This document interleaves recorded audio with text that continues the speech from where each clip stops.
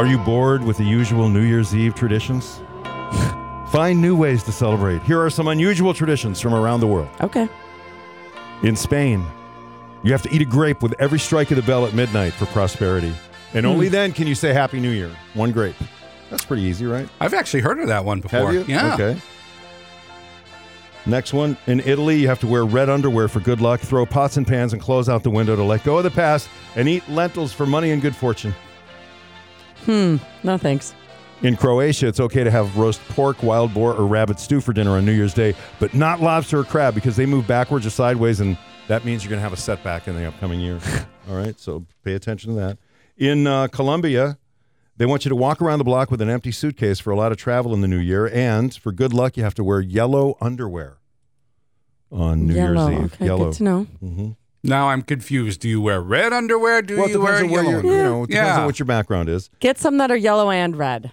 Ecuador, make a large scarecrow-like doll, often in the image of a disliked person, and then set them on fire at midnight. Oh. Yeah, that's Wait nice. a minute. Ecuador? Yeah, I'm Ecuador. in. Mm-hmm. I'm in on this one.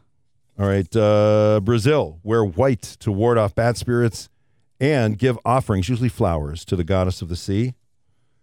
In Japan, you have to dress up in the coming year's zodiac animal, decorate your house with lobsters for longevity, and clean the house very, very, like from top to bottom. You have to clean the house.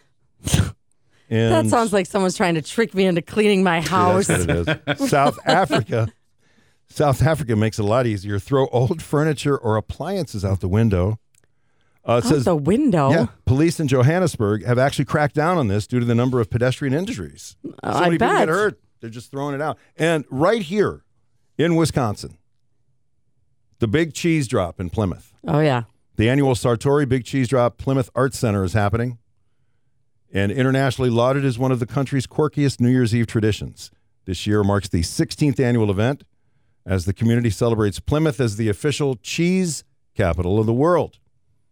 The event has drawn thousands of people in the past. The event is marked by a countdown and the lowering of a giant wedge of Sartori's World Award-winning Bella Vitano Gold cheese. I love that cheese. I know, it's amazing.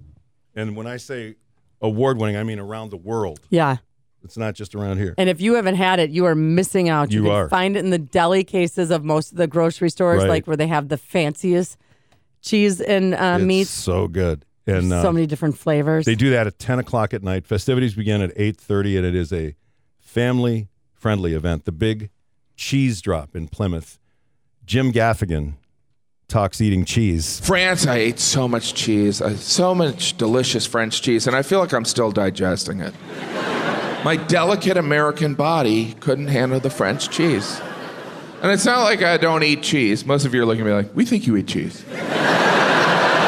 We think you might only eat cheese. But the French, they eat cheese on a whole other level. In France, they make eating cheese an official course of the meal. So you'll eat an appetizer, then you'll eat an entree, then for no reason at all, you eat a bunch of chunks of cheese. Then you eat dessert. After that, you go to the hospital. And of course, I've eaten chunks of cheese before, just not in public. Or with pants on. Eating chunks of cheese, that's something I'm usually caught doing. My wife's like, what the hell are you doing? Nothing, honey! Hey! I remember the first time I had the cheese course, I'd eaten an appetizer, I'd eaten my entree, and I started eating the cheese course, and I heard my heart say, are you mad at me? Did I do something to anger you? My brain took over. It's all right, there's gonna be some sweating. Bowels, you can take a couple weeks off. Appendix, get ready to blow.